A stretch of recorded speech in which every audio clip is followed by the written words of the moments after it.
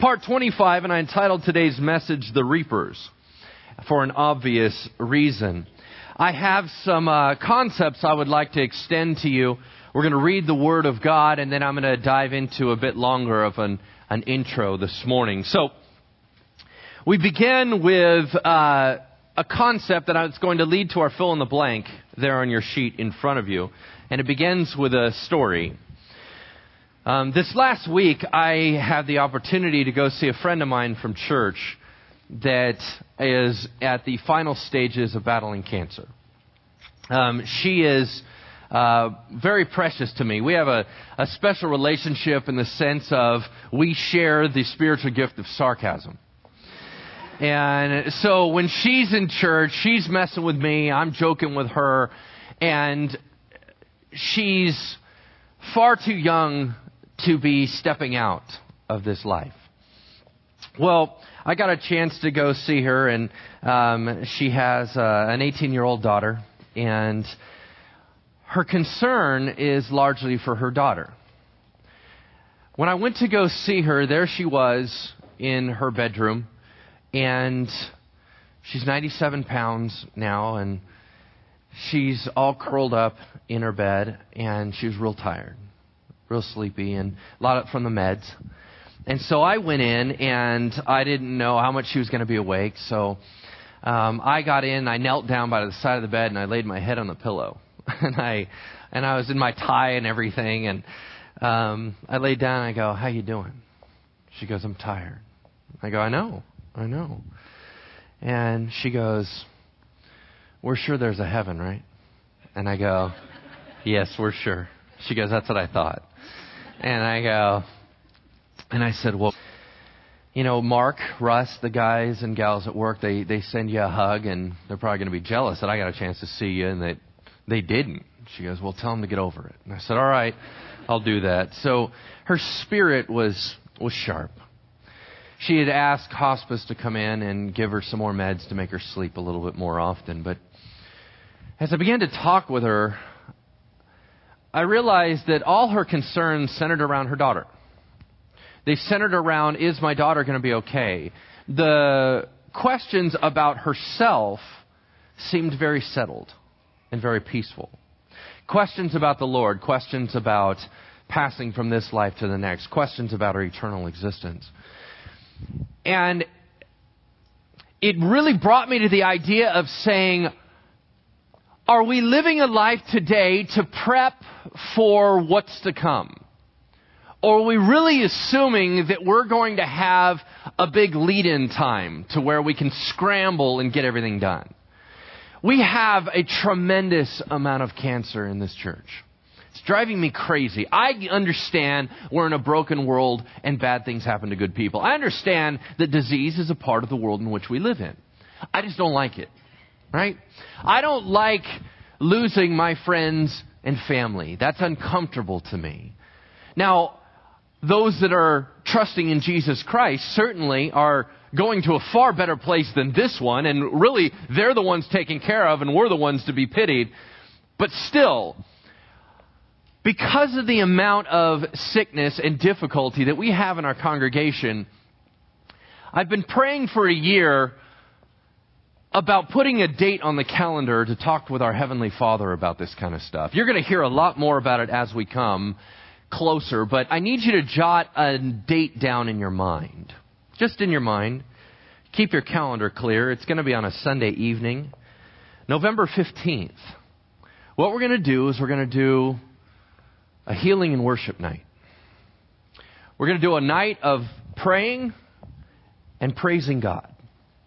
Never done that before in terms of praying for actual healing. I don't have the gift of healing. I don't personally know anybody that does. But I know an awful lot of people that know our Father in heaven, and they can walk up and ask and say, "Dad, can we do anything different? Can we change this? If not so, all right. But we need to ask." So we're going to have a night where we're going to come together as a family, and we're just going to spend the whole evening praying and praising God. That's it.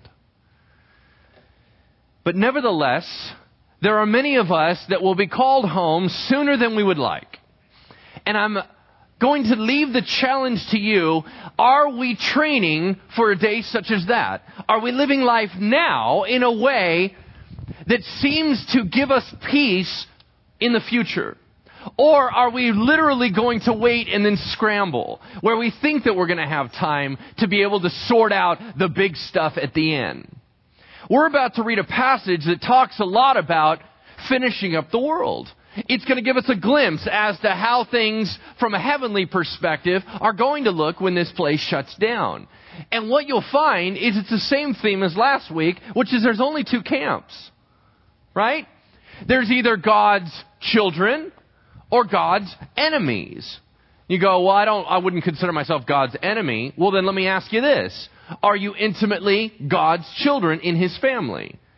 If you go, I don't know, I'm somewhere in between, you're not. You're only in one of the two camps. That's just how it goes. But are we living a life now that would live out what camp we belong to, what family we belong to? Are we training to finish well? I guess is the question that I have before us. The fill in the blank in front of you is simply this. Your decisions today directly impact your tomorrow. Your decisions today directly impact your tomorrow. So as we open up into the book of Revelation, we got to remember where we've been. What we're seeing is a bunch of commercials and snapshots of what's going to occur in the next few chapters. We saw 3 commercials, angelic commercials, fly by last week, right? We had the first angel. He comes flying through and he says it's judgment time.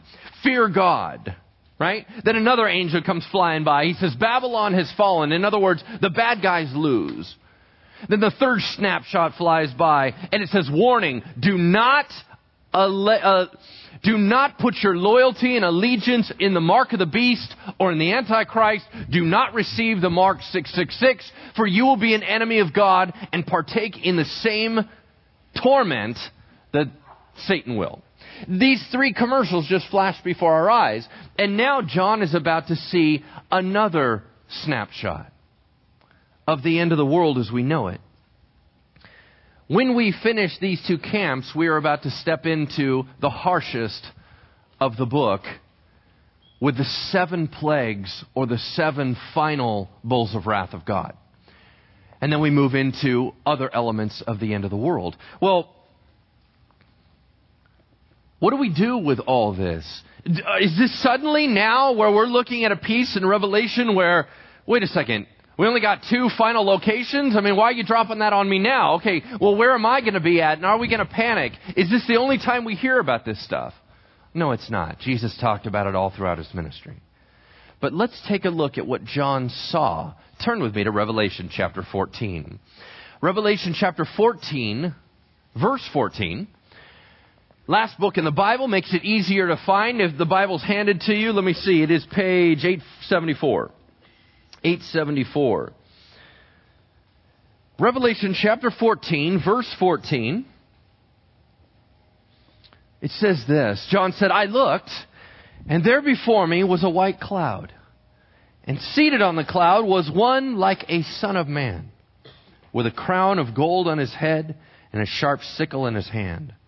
Then another angel came out of the temple and called in a loud voice to him who was sitting on the cloud, take your sickle and reap, because the time to reap has come. For the harvest of the earth is ripe. So he who was seated on the cloud swung his sickle over the earth, and the earth was harvested. Another angel came out of the temple in heaven, and he too had a sharp sickle.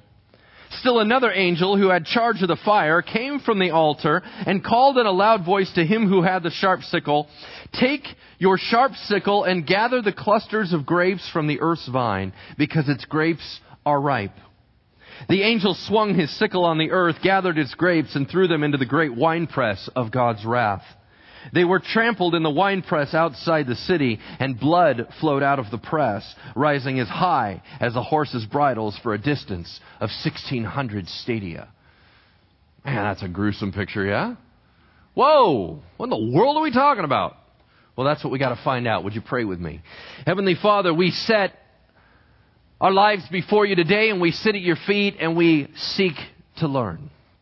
That, Lord, that as we listen to your word, as we try to sort it out, would you allow us to know what it is that we must alter in our lives right now to be honoring to you?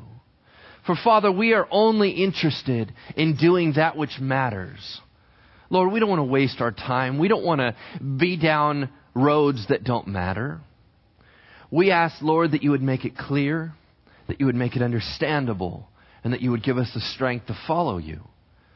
For, Father, when you call us home, we not only want to be ready, but we want to be able to walk in knowing that we have pleased our Lord. In Jesus' name we pray. Amen.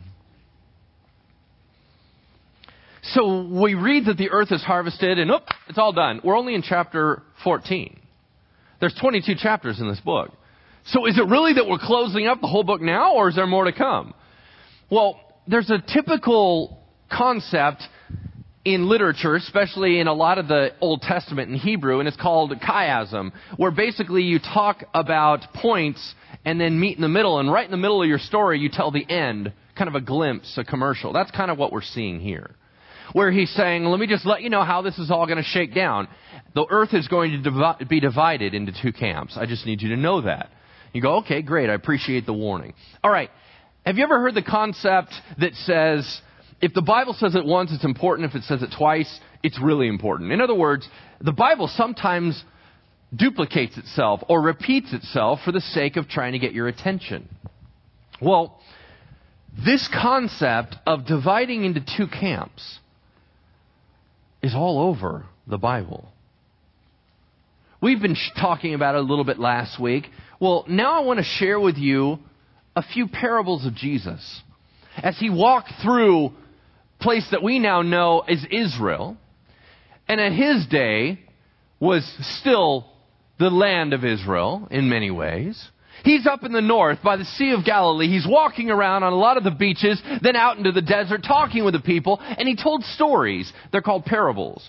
Parables are not allegories where every little detail means something and you got to find the code. It's none of that. It's grab the main message and move on. That's a parable. Well, Jesus told a series of parables as he began going along, and these are a few of them. The first one, he said, there was a man who had a field, and he went out and he sowed wheat into his field. Then he went away, and during the night, an enemy came and began to sow weeds into his field while he was asleep. As it began to grow up, they began to notice that there was weeds all over the place, right in the middle of the wheat. And they thought, what happened? And he said, an enemy clearly did this. So the harvesters, they came in and they said, you want me to clear it out? You want me to pull all the bad weeds out? He said, no, if you do that, you're going to tear up everything. Let's just wait.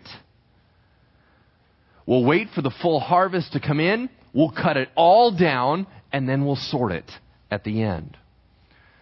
They said, all right. Well, the disciples are going, well, so what are you talking about? So later on they asked Jesus. He said, it's very simply this. The one who sowed the seed, that's me. I'm Jesus. Hi. The one who sowed the bad stuff, that's clearly Satan. The harvesters are the angels. They're going to come in, sweep through, clear it out, and sort it at the end. And that is you guys. All right. So then Jesus walks around. He said, it's kind of like a guy that was fishing. He lowers down this huge net and he scoops it up. Remember, he's talking to a bunch of people that know fishing very well. Scoops up all these fish. He said, what do we do then when we get the fish to the land? They go, we sort them. So sure, they sort good fish, bad fish, right? Sort them out. Red fish, blue fish kind of thing, right? Sort the little fishies out. You get them all into their piles and then you destroy the ones that are not fit. Then Jesus says this, no one knows the hour of my return. For just like in the days of Noah, everybody's getting married and doing business and hanging out. Then suddenly it comes upon them and they seem to be completely caught off guard. I tell you this, there will be two men in a field, one working together. One will be taken, the other will be left. There will be two women at a hand mill. One will be taken, the other will be left.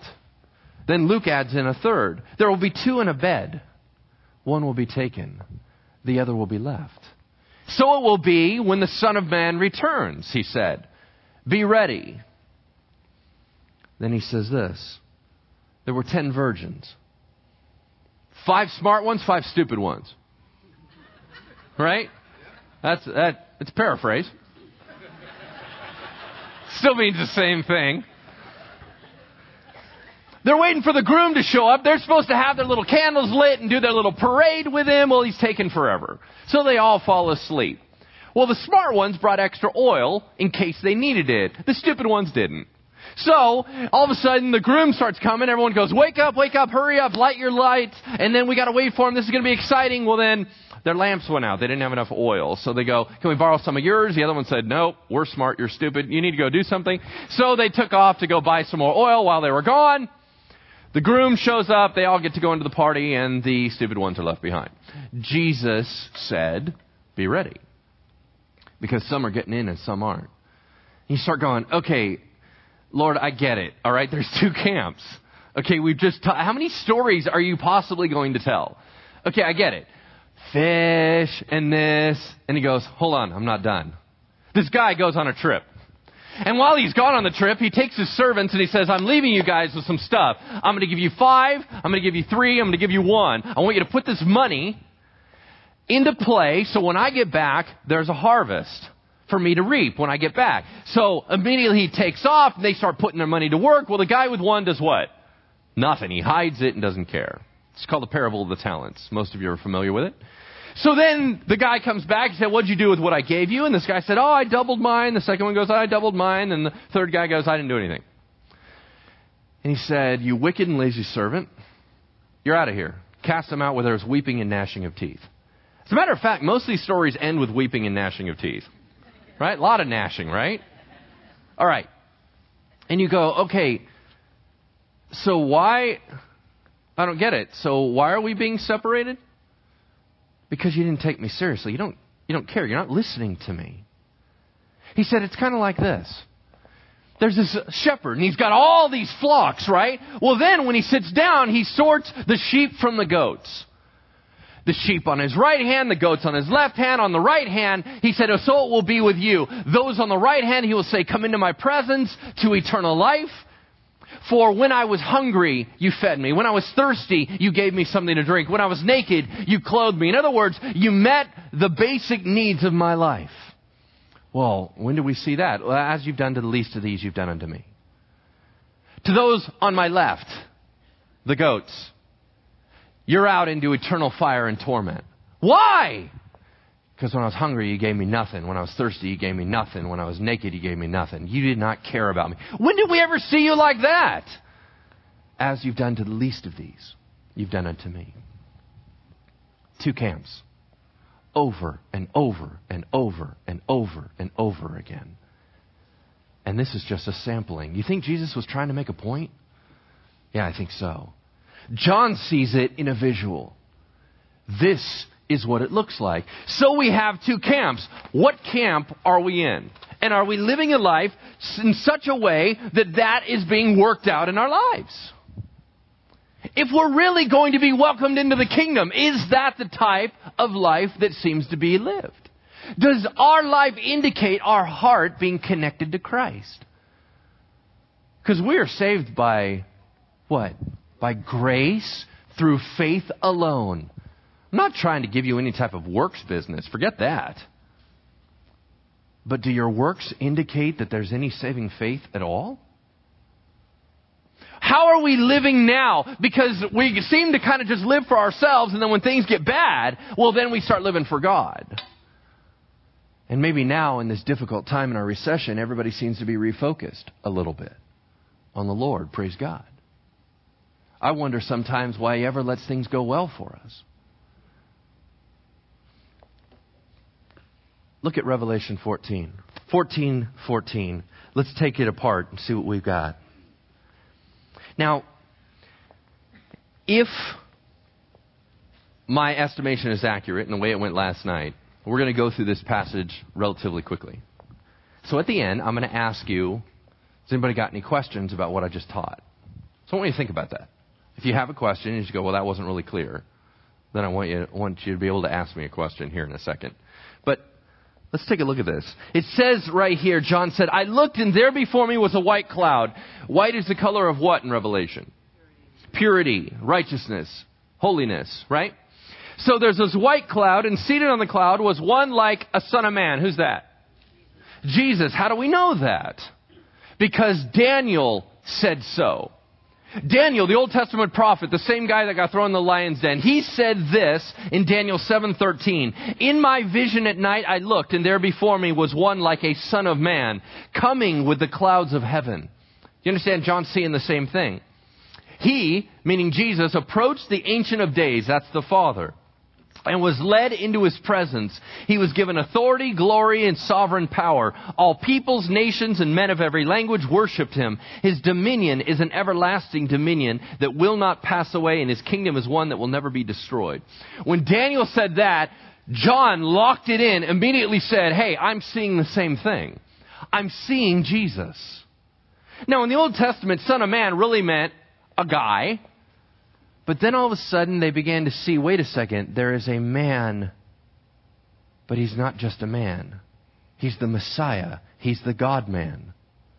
Jesus, this is his favorite title for himself. I'm the Son of Man. They said, well, you're the Son of God. And he said, yeah, but you understand what I'm saying. I'm the Messiah, right? Right. It was a loaded term. So John uses it right here. The one seated on the cloud was like a son of man, with a crown of gold on his head. Remember, in Greek, in Revelation, there's two types of crowns. There's the Stephanos, which is the wreath that guys in war and in athletics would get when they win. And then there was the diadema, which is the royal crown. This is a victor's wreath made out of gold, meaning that Jesus was victorious, with a crown of gold on his head and a sharp sickle in his hand. Now, everybody know what a sickle is? That's the, the Grim Reaper thing that he's holding, the big, huge, long stick, and it's got the curved thing at the end. All right, well, there's also a handheld one of those, where you got a handle about this long, and you use it to cut down grain and wheat, or you can cut clusters and do pruning with it. That's the idea of what we're talking about. That's what a sickle is. And it's used in harvesting. So what we're about to see is some type of bringing in of a harvest of something that was planted. So it's a pretty common analogy, not too hard to grasp. This one seems to be the bit of a longer one. Then another angel, it says, came out of the temple. And we're talking about heaven, the temple of heaven, meaning God's presence. He came out from the presence of God. And he called in a loud voice, with authority as an announcement, to him who is sitting on the cloud. Who's that? Jesus. And he says to Jesus, take your sickle and reap. First of all, why is he telling Jesus what to do? Second of all, where'd he get that from? Right? The first thing is it's a quote from Joel 3:13. He's quoting the Old Testament. But why is he telling Jesus what to do? A lot of people go, well, this can't be Jesus. It's got to be an angel, because an angel can't tell Jesus what to do. Hold on a second. Where did the angel just come from? The presence of God. Angels give messages on behalf of God. So no, an angel's not telling Jesus what to do. He's going, all right, this is what the orders are. This is God's will. And he tells him to go and reap. And you go, well, shouldn't Jesus know that? Do you remember when he was down here?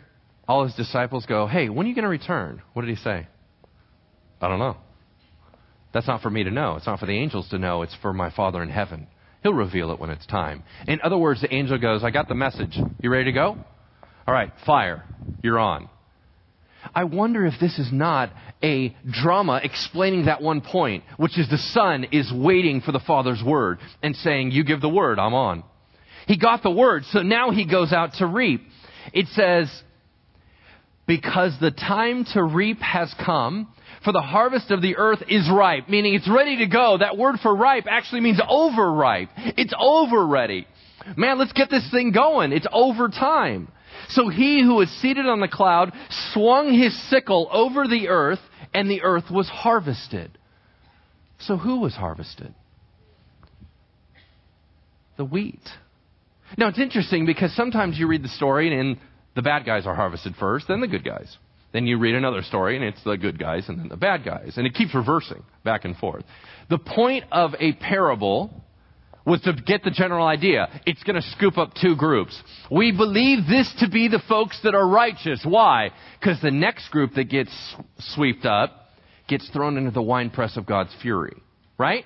So we go, all right, this is a righteous being gathered up. As a matter of fact, if you believe in a pre-tribulation rapture, remember that fancy term we've been throwing around every once in a while? If you believe in that, most people go, that's it right there.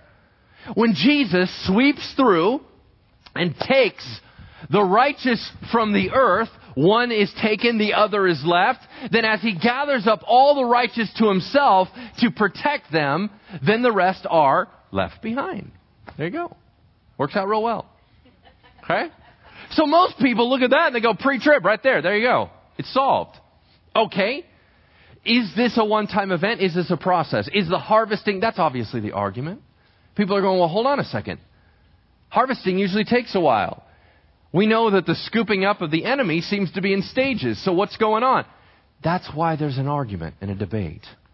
But we do know this. What is the point? The righteous will be scooped up to God, and the wicked will be cast out. We know that for sure. So let's read about the next one. It says, another angel came out of the temple in heaven, and he too had a sharp sickle. Now this is a short one. Still another angel who had charge of the fire came from the altar and called in a loud voice to him who had the sharp sickle. All right, pause. Who's this guy? He's got two weird things. Number one, he's in charge of the fire, and he came from the altar. Who is this angel? Well, in between the Old Testament and the New Testament were 400 years of silence. We don't have those books in our Bible, right? But there was a lot of writing going on. People came up with some really bizarre concepts. One of the concepts that developed during that time was a whole angel scheme. Meaning, this is what the angels do. And literally, they assigned angels, sometimes by name, to different elements on the earth. For example, this is the angel of fire, this is the angel of water, this is the angel of flowers, this is the angel... they had an angel for everything. Angel of lightning, angel of thunder. Is that accurate? I don't see any biblical evidence for that. Is that what he's talking about? That this is the angel who had the charge of fire. The fire angel, right? No. It's likely referring to a particular angel we read about in chapter 8. What was his job? To watch over the altar of God, which is what? The incense altar, where the prayers of the saints are rising up before God. What did he do? He scooped up some of that incense of prayers and he hurled it to the earth. Do you remember? That guy, the guy in charge of the fire. In other words, he's watching over the altar of God. And he's telling the Lord, these prayers are rising up. They are crying out, when will you come back? Are we ready to go? Let's go. So everybody's working together and he is scooping up from the fire. That same guy makes this announcement. It says, he came from the altar and called in a loud voice to him who had the sharp sickle. Take your sharp sickle and gather the clusters of grapes from the earth's vine, meaning from all the rest of the people, because its grapes are ripe. And that word for ripe is not overripe. It means it's fully grown, it's ready for harvest. It's perfect. Let's do this. The angel swung his sickle on the earth and gathered its grapes and threw them into the great winepress of God's wrath. Okay, that's a visual. I think we can all picture it, right? You cut the grapes, you throw them over into the wine press. What's a wine press? There are two presses that are very common in biblical literature. The wine press and the oil press. Right? Or olive press is really what you'd probably call it. Now the wine press, let's think old school winemaking. Very simplistic. You have a brick or rock trough. And then you pour all the grapes in there and what do you do with them? You stomp on them, right? So you take off your shoes, you're out there, you're stomping away, and what are you doing? You're crushing the grapes down into juice. So you can remove the pulp, and the juice has to go somewhere. Instead of it hanging out where you're crushing and filling up, there's a trough that goes to a lower basin that all the juice fills up, runs out over the trough, down into a lower basin. That's where they would gather up the juice of the grapes. Now, the picture here is he just cut off a bunch of clusters of grapes, threw them in, and they were crushed. These are people. Do you understand what's going on here? This is the visual. In order to make it more vivid, it goes on and says this. They were trampled in the winepress outside the city. What city? Jerusalem. Why are they outside the city? What's the significance of being outside versus trampling them inside? Defilement. This is the holy city. You don't defile the holy city with blood. Do you guys remember where Jesus was crucified? Where? Outside the city. Remember, they let him outside the gates. Why? Because they weren't about to do anything bad by crucifying a guy inside the city. That would defile the city. So Jesus, the criminal, Jesus, the wicked one, in their opinion, Jesus, the blasphemer. Oh, they had to get him out of the city, right? Oh, we can't have him die in here. Let's go hang him up on a cross where all the bad guys go. Then we'll let his blood drip there. Do you understand? That's the horrifying mockery. Do you understand? That's when Jesus, who is the sinless, pure Lamb of God, has everybody shielding their kids' eyes from him, and don't look at that guy, he's a bad guy, and everybody's making up lies and stories about him, and everybody thinks he's terrible. He can't even die in the city. He's got to shed his blood outside the city that he loves. And he's out there hanging on a cross, and everybody thinks that he's terrible. There he hangs in shame outside the city walls. See, outside is for the enemies. But Jesus was not an enemy. But he became so that we might not be enemies of God. He took all that hit for us. That's the glorious part of it. So then what? You now take all these grapes, you throw them into this wine press, which is judgment. In the Old Testament, when they're crushing, that's all about the judgment thing. And here comes God, begins to crush down his enemies, stomping on them beneath his feet, meaning in domination. And then what does it say? Let's get super graphic. And blood, meaning not grape juice, but these are people that are being crushed. So what's coming out the trough? Blood flowed out of the press, rising as high as a horse's bridle. How high is that? Average 4 feet. Blood this deep. I'm 6'3", right? So you got up to here. This high. Well, you going to wade through that? You go, well, for how long? Like, is it like a puddle? 1,600 stadia. How many are people that are calculating stadia? Right? Anybody know what a stadia is? Okay, here's how long it is. It's 184 miles. So it's 4 feet deep, 184 miles. That's called a lot of blood. Why 184 miles? Why 1,600 stadia? I don't know. There's all kinds of guesses. Some people go it's the approximate distance from the top of Israel to the bottom. So is it saying the whole country? What's it saying? Some people go, no. It's the number of earth, which is 4 times the 10, which is the number of completeness. And okay, whatever. Maybe. It's pretty hard to calculate all that. For some reason, it just means there's a lot of blood. There's a lot of enemies. There's a lot of death. Most scholars believe that that is a snapshot of Armageddon. Anybody ever heard that phrase?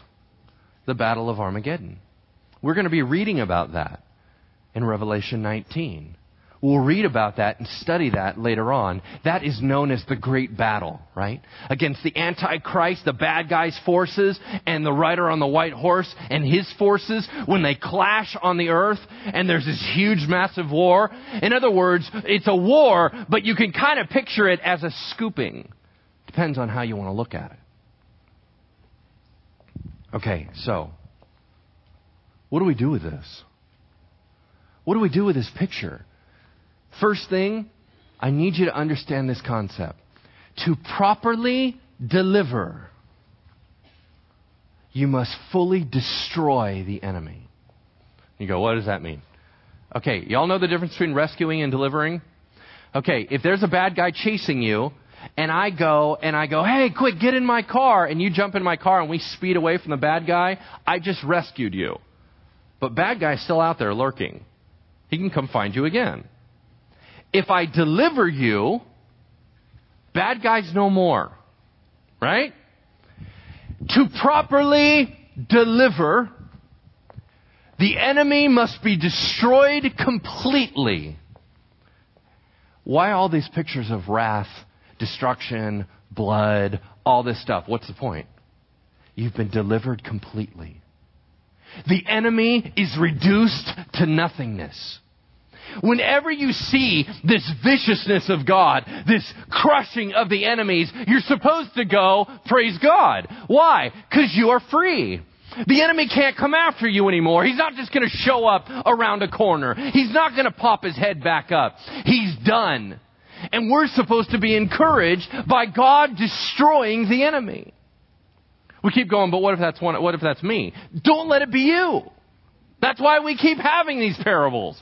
I already told you, Jesus told the story over and over and over and over and over. So don't let it be you. Don't be in that camp. If you're not in that camp, that's not for you. That is saying the bad guys are going to go away. And I need you to understand this. The Bible says the ones that the Son sets free will be what? Free indeed. Let me ask you a question. Either Jesus died for your sins or He didn't.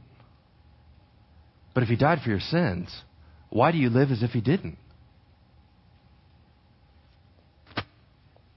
We don't even understand freedom.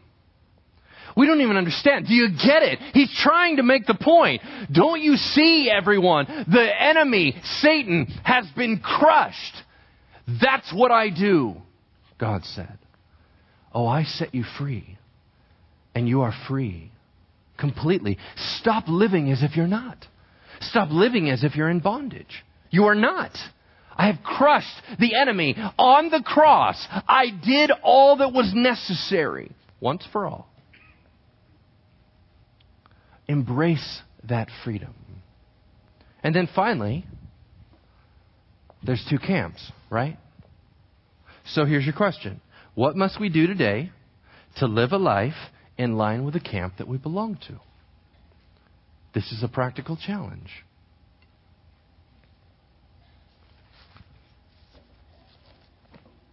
I'll ask you a question, then I'll let you ask me a question. Do you want a multiple choice end? We seem to like those. Do you understand what I'm saying? Where it's kind of like, well, there's heaven, hell, and then there's like C. Whatever C is. Where you can fill in that bubble, and you kind of go, well, I don't know if I really want to go all out for Jesus, but I certainly don't want to burn alive forever. So I would love like option C. That'd be great. You know, it's funny. There is no C, and yet we all seem to live like there is a C. Huh. That's weird. We all seem to kind of have this, I'm in the middle kind of thing. Oh, I'm way over more on Jesus' side. Look. And we look at it like a spectrum. Right? There's hell on one side. There's heaven on the other side. And we kind of go, woo, and slide on the little spectrum thing. There's only two camps. So what camp are we in? And how we living that out. All right. Fire it back to you. Here we go. In this message, I've shared a bunch of different stuff. What along the way is lodged in your heart and you go, I don't get it? Anybody have any questions? Literally, where you go, I have a question. Mike. Question I got is I'm confused with the sickle and the grape along with John 15. Okay. Where Jesus says, I'm the branch, Mm-hmm. and Heavenly Father is, and we're supposed to be the vine, Mm-hmm. but the branch is the vine. Mm-hmm. That's where I'm confused with the two. Okay. The question is, in John 15, there's a lot about this idea of, I am the vine, you are the branches. And usually when we talk about grapes and stuff, it usually ends up talking about, oh, it must be the church, right? It must be Christians. Well, what it ends up doing is the vine and branches, remember, he also said, to be detached from the vine, you can do nothing. Apart from me, you can do nothing. So the clusters actually represent lives. So this is in line with that because he's saying, we have a bunch of lives. Some are tied to me. Some will be cut off and cast away. So they're actually the same thing. There's no difference. It just means lives. What else you got? Any other questions? Yeah. Do you in particular believe in pre-trib or mid or post, and why, or do you just The question was, do I personally believe in pre, mid, or post? Or do I just trust God to find out what's going to happen? Me personally, I have always tried to kind of keep that because I never wanted to lead anybody and then go, oh, well, I have to do that because Lance thinks that. Remember, I've always encouraged you to think on your own and to disagree with me. I have found that I slide on the issue, and here's why. When I study biblically, I tend to lean towards post. I tend to live as if pre is true. For example, I'm always going, Jesus can come anytime. Jesus can come anytime. And I'm literally walking around every moment not knowing if I'm going to finish the message. I never know if I'm going to wake up the next day. I never know if I'm going to finish my meal because Jesus could show up, right? Which is why I eat more dessert first than... So I'm constantly thinking, oh, Jesus is going to come back anytime. And I believe that He can. I believe that we can look in Scripture, and if He comes and immediately, and you go, but you had to do this first. He'll go, no, I didn't. And then what are you going to do? You're going to argue with Him? He can just show up, right? So I tend to live as if pre is true. And I have been pretty much taught that my whole life. I was raised in the environment of this idea of a pre-tribulation rapture. So that's pretty much lodged in my head. However, the more study I do, and I have all these running charts in my computer, where I'm searching out biblical evidence and sliding arguments over here and over here. Honestly, I don't know. But I will tell you that I tend to lean much more because there's far more evidence that keeps telling the saints, hang in there, hang in there. And if He's constantly going, hang in there, why are we hanging in there? We've always been persecuted. We've always been thrashed. Why would the end of the world be any different? So I wrestle back and forth. I don't tend to go towards the mid-trib perspective personally, merely because there's not as much biblical evidence. But is it possible? Absolutely. There are brilliant people on every side. So what do? I live my life in such a way to say, am I pleasing the Lord today? I don't know what He's going to do. I don't know how it's going to finish up. But I need to be prepped and ready for whatever scenario flies, because I want to be on God's side. So that's pretty much what I got.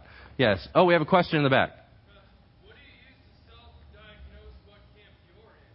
What do you use to self-diagnose what camp you're in? The Bible seems to give us a couple indicators. The first one seems to be more factual. Do you believe that Jesus Christ died, came in the flesh, died for our sins, rose again? There's a certain amount of facts. Those are the first things.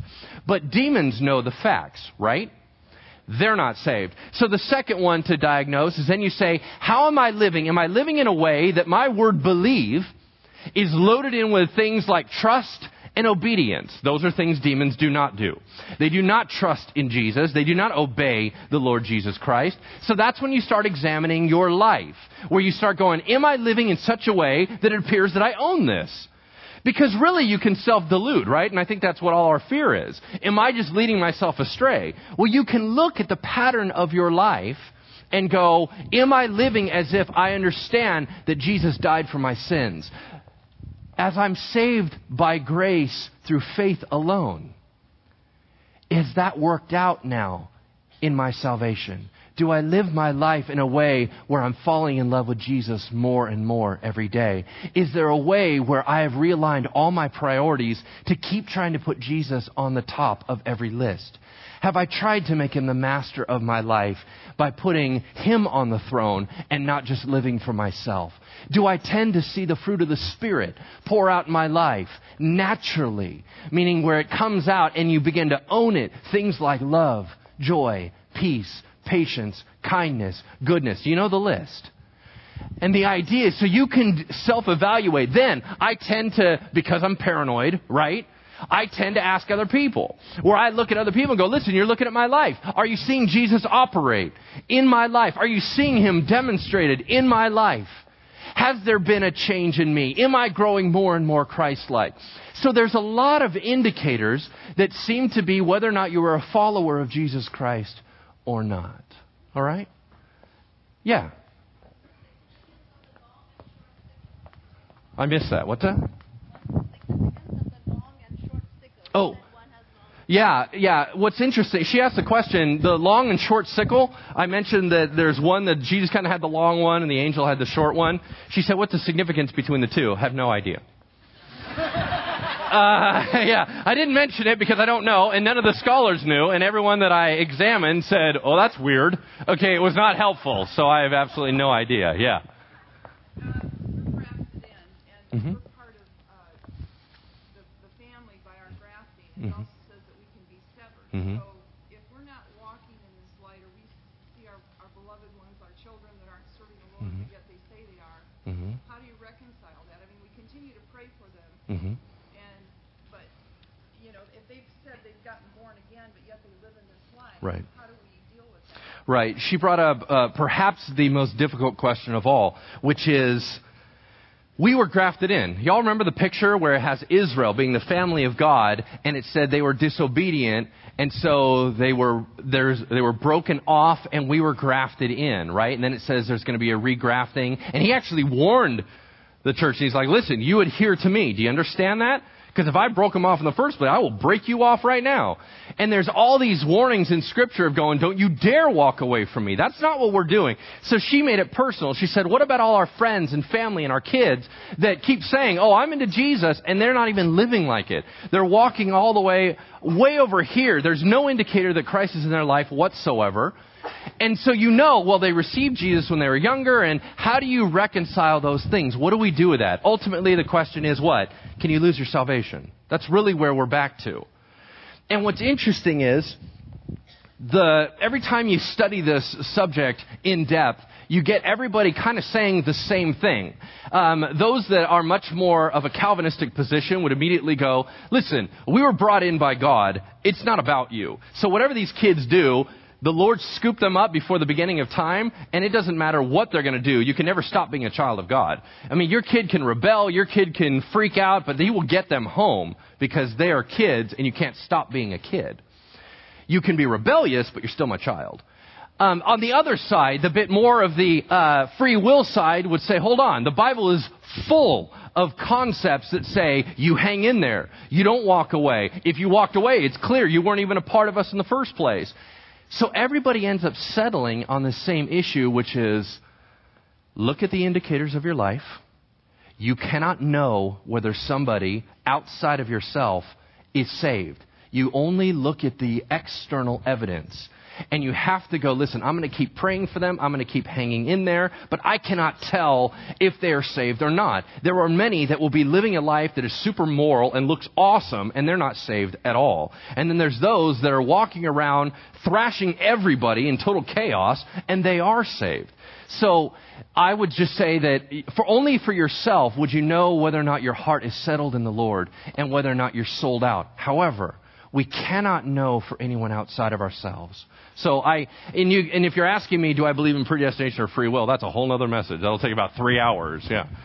Richard. Something I've wondered a long time, and I don't mean necessarily to talk too much with this, but why do you think that like the pre, mid, post-trib issue is such a divisive one to the point that some people use it as a diagnostic for can we even have fellowship? Right. Why is that? Right. The question is, why does it seem that the pre, mid, post, y'all know what I'm talking about. Jesus is going to come before the 7-year tribulation, in the middle, or in the end. Why has it become a divisive issue to where people literally go, I can't have fellowship with you because we disagree? Why has that become such a big problem? And I would tell you this, I think the heart of it comes down to, as much as everyone wants to make it sound fancy, it's I want to be right. And if I'm not right, then that means you're right and I'm not okay with that. But I believe what I believe so strongly, and then they start lacing it through all of Scripture. For example, they'll go, well, if that's true, then this is true. And they start reading backwards into it. They come up with this concept of the end, and then they back it up and they go, well, if you believe in mid-trib, that means Jesus Christ isn't going to come rescue us. I'm not going to follow a God like that. What, He's going to leave me out there to hang? So now He's going to let me see some of it. He's going to wait for me to get all freaked out. Then He's going to grab me. What kind of God is that? I don't want to... Do you understand the problem? People start reading way too much about what they think about God based on their eschatology or end times view. And so they begin to get mad at each other. They begin to go, well, you're telling me that God is like this. I believe God is like this. He always takes care of me. And the other one goes, what are you talking about? He's made us strong that we might survive and live through it. Why are you trying to tell me that God's suddenly just going to rescue us from everything? He hasn't done that with people in China or in Sudan right now. Then the other person argues back. people end up getting so entrenched in their views and they make it too heavy and too loaded. And they begin to get antagonistic towards one another. As I told you at the beginning of this series, that's the whole reason why I don't like the camps. And I was so nervous to teach Revelation. Because I was afraid of people getting antagonistic towards one another. Listen, if you want to disagree with me, that's fine. But we've got to love each other along the way. It's okay to dialogue. It's okay to go, I don't agree with you. But that doesn't mean that we can't hang out. Listen, just because we don't agree on the facts of how it's going to end, doesn't mean that we shut each other off. Keep talking and listening. If Jesus wanted it to be so explicit, He would have just said in a sentence, I am coming at this exact moment, don't argue about it. But He didn't. He left it gray for a reason, and a lot of that has to do with saying, listen, I'm not interested in just outcomes. I'm interested in relationship and processes. I'm interested in you walking with me. And if I just sit there and give you one little thing, you'll always run to the end result, and we won't even be walking together at all. Well, we ran out of time. You guys, thank you very much. I don't ever do that because I never end early. So really you go, well, how come we don't do that more often? Because I talk too long. That's why. So as we wrap this up, I just want you to, I hope that this series has been a blessing. I hope that this series has changed the way that you look at the world, changed the way you look at your life, changed the way you look at Jesus Christ and God. I would hope that you know Him more. I would hope this allows you to reach out better, to love more. This is not academics. This is life and transformation. And I just hope that this is building you up, equipping you, training you, that you may step out and lead the world to Jesus Christ. Amen? Let's close in prayer. Heavenly Father, thank you for today. Thank you, Lord, for opening our eyes. That, Father, we have so many questions. There are so many things in our heart, and we're so quick to divide. Father, I ask that you would send once again a spirit of unity amongst us. That, Lord, that as we sit down and study and learn, that, Lord, you would reveal what we need to know. Lord, as little spoiled kids, you've told us so much that we want to know all the details. But you haven't told us. Allow us to be content with what you have revealed, and we will continue to chase after you. For Jesus, we want to know you every day, not just at the end. In your name we pray. Amen.